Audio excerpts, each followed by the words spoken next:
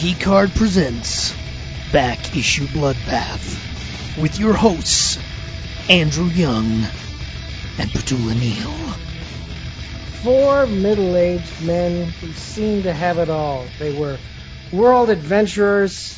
They had faced great odds, cheated death, lived hard, sucked on the marrow of life, and were living it up in a city that bared their name, making money off of merchandising and deals that had gone on for years. But it's comics, so people don't get a happily ever after. Somebody was like, fuck that shit. The challengers of the unknown must die. Welcome to Back Issue Bloodbath. I'm Andrew Young. I'm Petula Neal. And this week we're going all the way back to 1991 for the 8-issue miniseries, The Challengers of the Unknown Must Die. Now, what makes this particular miniseries special? It is not only the first time that Jeff Loeb and Tim Sale, one of the dynamic duos of comicdom, had their first story together. It is, in fact, the first comic story that Jeff Loeb had ever written. Of course, before that, he was a screenwriter. He still works in film and television today. He was supposed to write the Flash movie that they were trying to get off the ground in the early 90s. But before he even finished the script, the project was canned. So the president of DC, Jeanette Kahn, was like, hey, why don't you come write a comic for us? And one thing led to another, and they were given The Challengers of the Unknown, a series that was big during the Silver Age, and told, hey, why don't you give a modern day take on it with a bit of a darker twist? And that's exactly what they did. Petula, before I suggested this one, had you even heard of this miniseries? Absolutely not. Yeah, because that's the thing. It's like people, when they think of Loeb and Sale, they think of Superman for All Seasons, Batman The Long Halloween, Batman The Haunted Knights Halloween Specials, Batman Dark Victory, Daredevil Yellow, Spider-Man Blue, Hulk Gray. Those are the ones that come to mind. But then there's ones from their early career that people don't even think of. This is one of them. Another one which a lot of people forget about is they also did a Wolverine Gambit series called Victims in the mid-90s. This was their very first time working as a team. This was Jeff Loeb's first comic. Tim Sale had done a few comics before that, but they were basically rookies. They were a rookie team coming in, taking a older set of characters that nobody really cared about anymore. And of course, when you have characters like that, you can do whatever story you want, which is proof like right now with the current Marvel Disney Moon Knight show, which has done a lot of things differently from the comics. This was them going, well, what do we do with them now? What with the idea of like, they were huge in the 50s and the 60s and stuff like that. What would they be like now? And so it's a fast forwarding to, they're older men. They live in Challenger Mountain. The town surrounding them kind of lives off of their name because they're a tourist attraction. They sell T-shirts. They sell that. And they, aside from a local paper, which basically has exclusive rights to tell stories about the Challengers of the Unknown, everybody on the outside of that city throughout America just sees them as, oh yeah, they used to be heroes once. Hey, it's like they've become like your Six Flags. It's like they're a tourist attraction and that's about it. But things go crazy when the mountain gets blown up and all the people in the town get affected by that. There's multiple deaths from it. Two of the people involved in the Challengers, Prof and June, they die, leaving the survivors, Rocky, Ace, and Red, to pick up the pieces and probably get blamed for everything that happened. So it's not a real like heroic or happy start to a story. The one title I was looking for when you were listing off all the things they'd worked on, the Catwoman When in Rome, which was Catwoman When in Rome. Yep, there we Yeah. go. They also did Captain America White as well. Not the greatest title, but but yeah, like they did all kinds of things. But reading this one, you get obviously some things are similar in looks. There's the odd line. There's the man I could go for a beer line that was just very Wolverine. Yeah, it's like stuff's just blown up. There's people, buildings, bits everywhere. Wolverine's just always and often. Usually he waits until after, but that man I could go for a beer energy. I just love that they take the time, and it's just like this little at the bottom of the page, like it's barely a panel. Mm. It's the part of the page where your thumb would go if it had a little flip book situation going on. But it spoke to me. I spent a lot of time on that page last night. I don't know if I would have liked this before, but I sort of looking at it as an archive piece. This is showing how they're going to collaborate later on. And it almost does feel like a beta test. Like, let's take this thing that like maybe, it's not going to go anywhere or be reused or people aren't going to build on or haven't heard of that much. And we can really literally blow it all up and sort of try out things that we've wanted to try out with more known characters, but we weren't allowed to. And some of that, we've been in other jobs, worked with other people, or been in other industries, and we're frustrated. Some of that energy almost comes through. They weren't old when they did this, but it's giving like very old man energy. Like, well, because the characters are the old men of the story. So yeah, totally. Yeah, but it's just like giving I'm tired. Like, haven't I done enough? Like, why aren't people more grateful for what I've done? And I can do this, but do I want to, or do I want to just fake my death and run away? Like, it's just very, very relatable after the last couple of years. I love that we read this now. I think if we'd read this a couple of years ago, I wouldn't have responded to it as much. Right. But this sort of like, GTA, here we go again, energy really spoke to me in this, where you're watching them save people so begrudgingly, like, and then to your point, are still going to get blamed for it, which they realize sort of partway through. It's like for every one person that's grateful, there's another two that are like, my house, my business, my savings, my family. Like, okay, like family, okay. But you know what I mean? It's a whole thing where this is some real thankless tasks. And like, why are they bothering?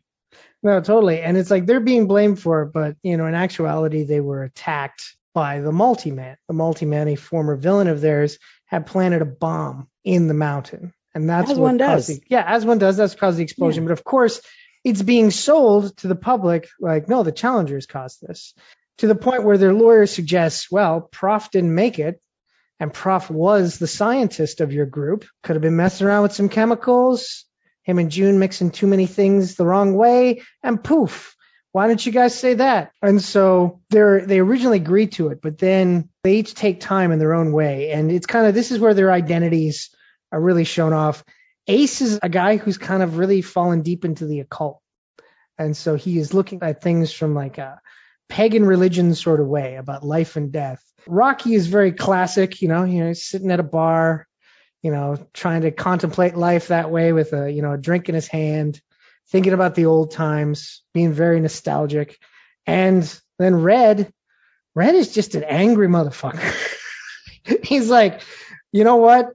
I don't give a fuck. Basically the energy that you were talking about, I don't give a fuck. I've given these people all my fucking life. They can eat me if they don't appreciate it, sort of thing. Yeah. But the one thing that they all come to at that point is, well, we can't throw Prof under the bus because it wasn't Prof's fault. I don't know what happened here, but it definitely wasn't him. And their lawyer, of course, is upset about that. But then the district attorney is like out for blood. She really wants to really make the Challengers an example of like, just because you were a superhero doesn't mean you can get away with shit. And technically, these guys weren't superheroes. But it isn't until Superman comes and takes the stand that, he basically speaks about the character of the Challengers and talks about innocent until proven guilty and all that sort of stuff. And of course, the jury finds them not guilty. And this is when they go on their own separate adventures. And this is where the story really takes off. But before we get into that, a couple of things I want to bring up. Number one, Loeb and Sale apparently had to fight to get Superman in this book because there were some editors who looked at the subject matter that was being covered, the adult nature of this story, and said, we don't want Superman in that book. And there was battles back and forth about it, and eventually it was decided he has to be in the book. And when you see the scene, it's like, yeah, because you need, basically, with this district attorney, any random superhero going up and vouching for them would not sway a jury. It has to be like the impossibly good character who nobody can really find a fault in his argument to, stand up there.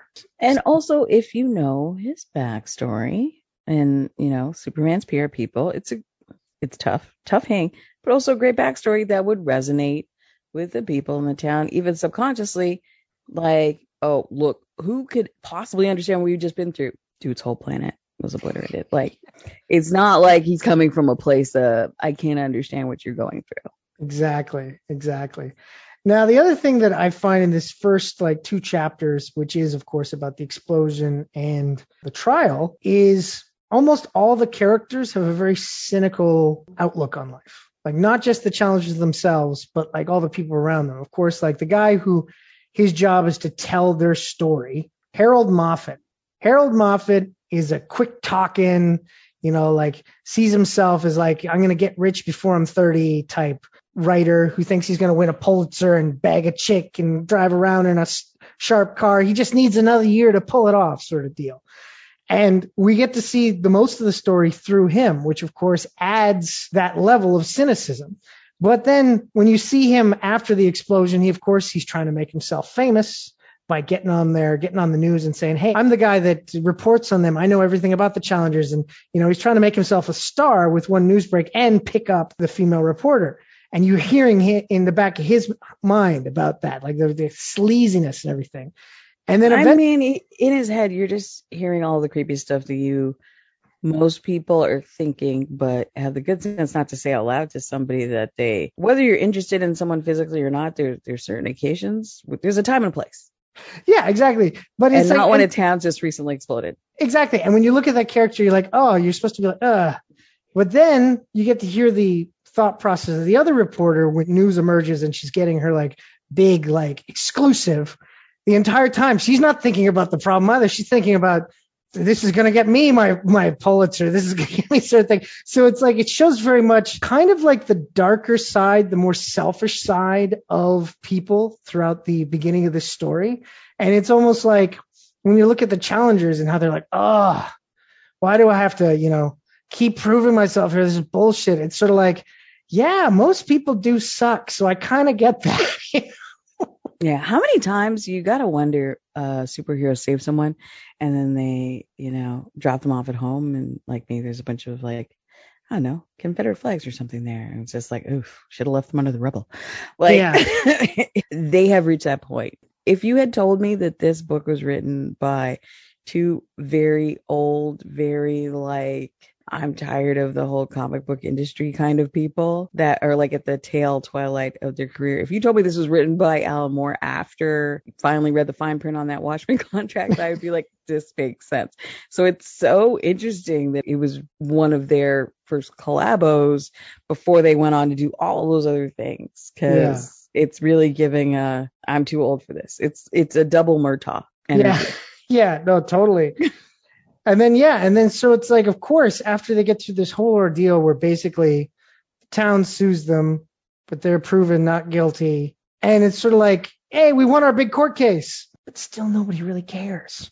Nobody wins. It's probably one of the most, and maybe that's why this is a bummer, because it's too realistic. This is exactly what would happen. Yeah. Including like, okay, you were attacked, but nobody really believes you. Or that's like the harder story to sell. The truth is the harder story to sell. And you get sued for trying to help people, even though you were attacked. Yeah. And even though you get off, not in the fun way phrasing, the resolution's not great. So yeah, it's too real. But again, if we'd read this 2 years ago as we were heading into some of the things that have gone on, I would have found this too dark. Now I'm like, there's a few yucks in here. Yeah, no, that was the thing. Like, I remember when I originally read this, because it's like, again, fan of Loeb and Sale, fan of what they've done. So when this was first reprinted back in the mid 2000s, people were like, oh, you want to pick this up? This is the first time Loeb and Sale worked together. I'm like, oh yeah, no, definitely want to pick it up. And so, of course, you're thinking of sitting down to read this, and you're thinking of Superman for All Seasons. You're thinking of Spider-Man Blue. You're thinking of Daredevil Yellow. You're thinking of like that level of hope. Even in sadness, there's hope in those stories. To read this, and it's like, this story ain't about hope. This story is about... It's about Jordan Peele Nope. Yeah. Yeah, it's about endurance. What can a human go through, sort of thing? What can they endure and still come out alive? And so of course, because nobody cares about the challengers and that the mountain's been destroyed and everything like that, these three men go off on their own walkabouts. One is trying to find deeper enlightenment, which carries him to the jungle, trying to find a leader to lead him down the spiritual path. Another just digs deep into war and becomes a mercenary, goes to war, becomes a vigilante, basically is just into killing. And then the third one, he's just trying to find a piece of his past. He's trying to find the good times. So what does he do? He goes to the places where they were treated as heroes. He goes to real snazzy places as well, like in casinos and places like that, tries to live the life of a celebrity. He hooks up with an old flame who used to be connected with the challengers, who basically takes him for all of his money. He basically lives the life of your Hollywood star that made it big and then made wrong choice after wrong choice and loses it all again, sort of thing. But still has like that final congratulatory sort of. It happens occasionally with sports with certain players who, they're maybe not washed, but they are going to retire. And instead of waiting to the end of the season and just like, hey, I'm done, they make a whole production out of it.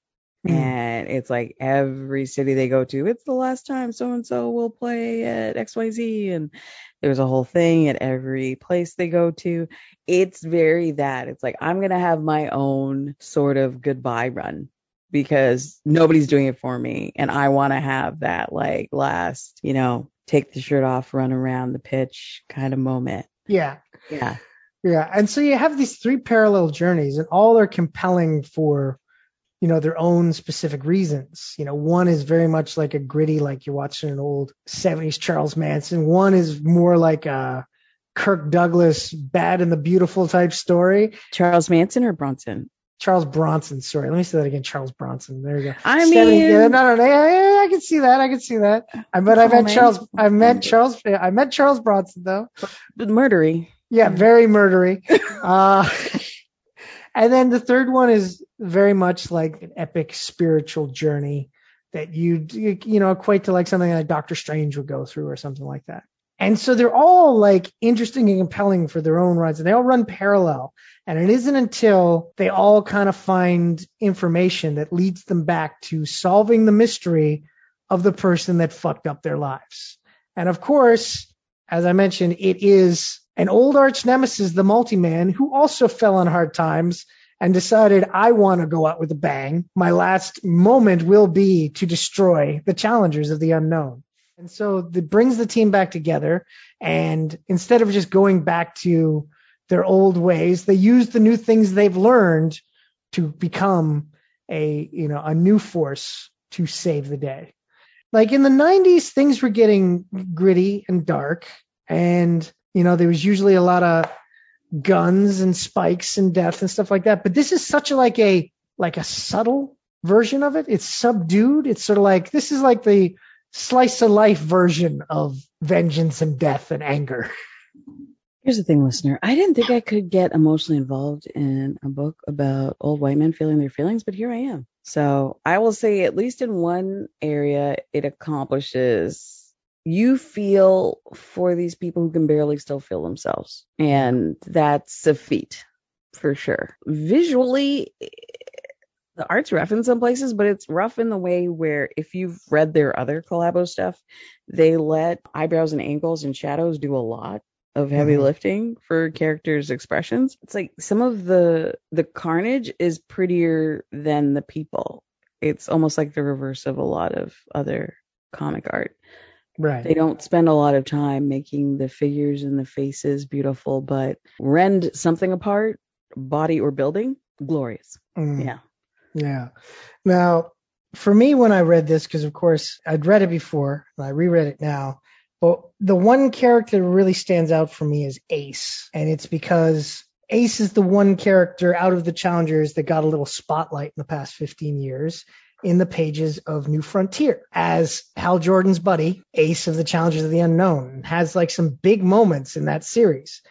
And in that, because New Frontier is supposed to take place in the time that the original comics came out, he is shown off as like your all-American superhero type guy. You know, it's like barrel-chested, big mane of blonde hair. Hal Jordan's his little buddy, you know, and it's like, think about it. It's Hal Jordan, who's already a barrel-chested guy and everything like that. In this, he's a slender, like almost angular old man who is very at home with like a goat's head and blood smeared all over his chest. Very different from the Ace of the original period and then what we got to see in New Frontier. So when I look at the other guys, I see like a connection to the old Silver Age type characters. Just, you know, it's like, oh, of course you got your cranky guy, you got your sporty guy. I say you had your professor who died, who like, you know, would have been like a Mr. Fantastic type deal. But Ace has been through shit, man. He has been through a lot of shit to the point where I at first, until I reread, I had forgotten that was Ace in the story because I was so used to thinking of the all-American looking dude. Yeah, and there's just something about the way they slightly stretch out his face a little bit more. So already he just looks constantly startled, and you know what? It's giving bad Botox in that kind of way. But it also, to your point, is that like I've seen some things. Yeah.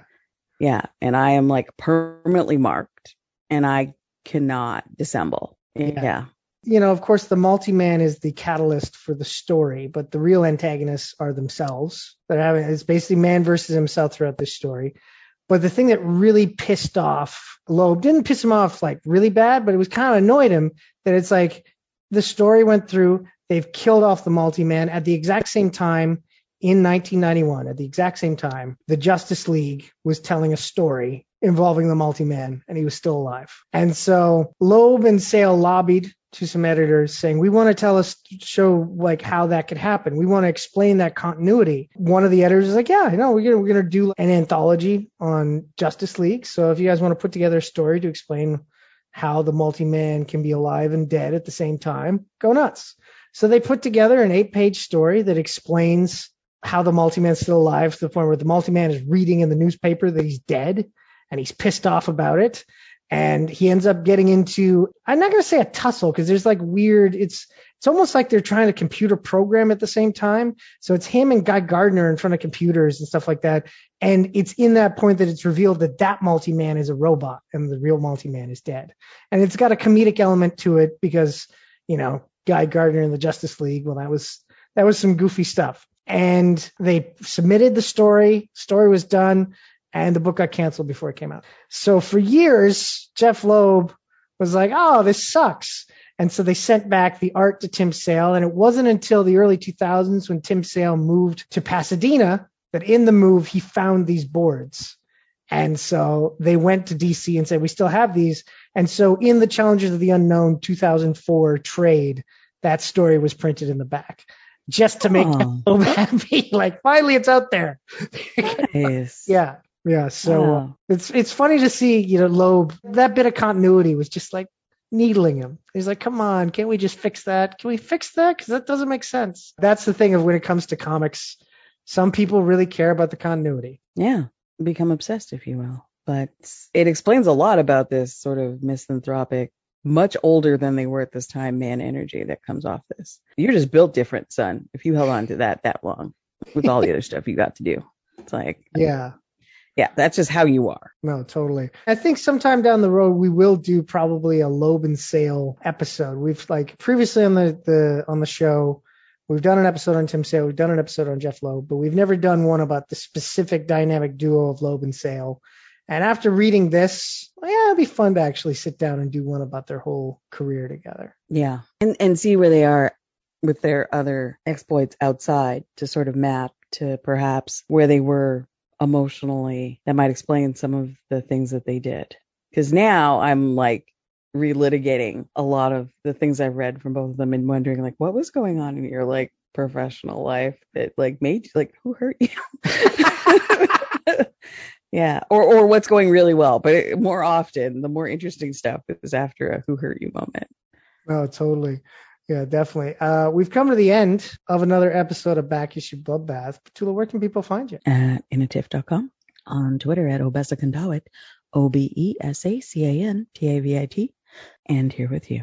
And of course, you can find everything I do over at geekcardshow.com. Follow me on Twitter at geekcard. Follow this very show on Facebook at Back Issue Bloodbath, where we post a new episode every week. But of course, to make sure you don't miss an episode, you can always subscribe to us on your podcasting platform of choice, be it the Apple Podcast, the Google Podcast, the Stitcher, the TuneIn, the Spotify, wherever you catch your pods. And please, while you're there, leave a 5-star rating and review, because that helps us out. And we enjoy it when you help us. And we'll help you enjoy your comics. That's what we'll do right here. Unlike the Challenges of the Unknown, we won't get annoyed that we have to do it. We'll enjoy every minute of it. Every minute of it. Every minute. Yes, sir. This has been Back Issue Bloodbath. I've been Andrew Young. I've been Petula Neal. Have yourself a good.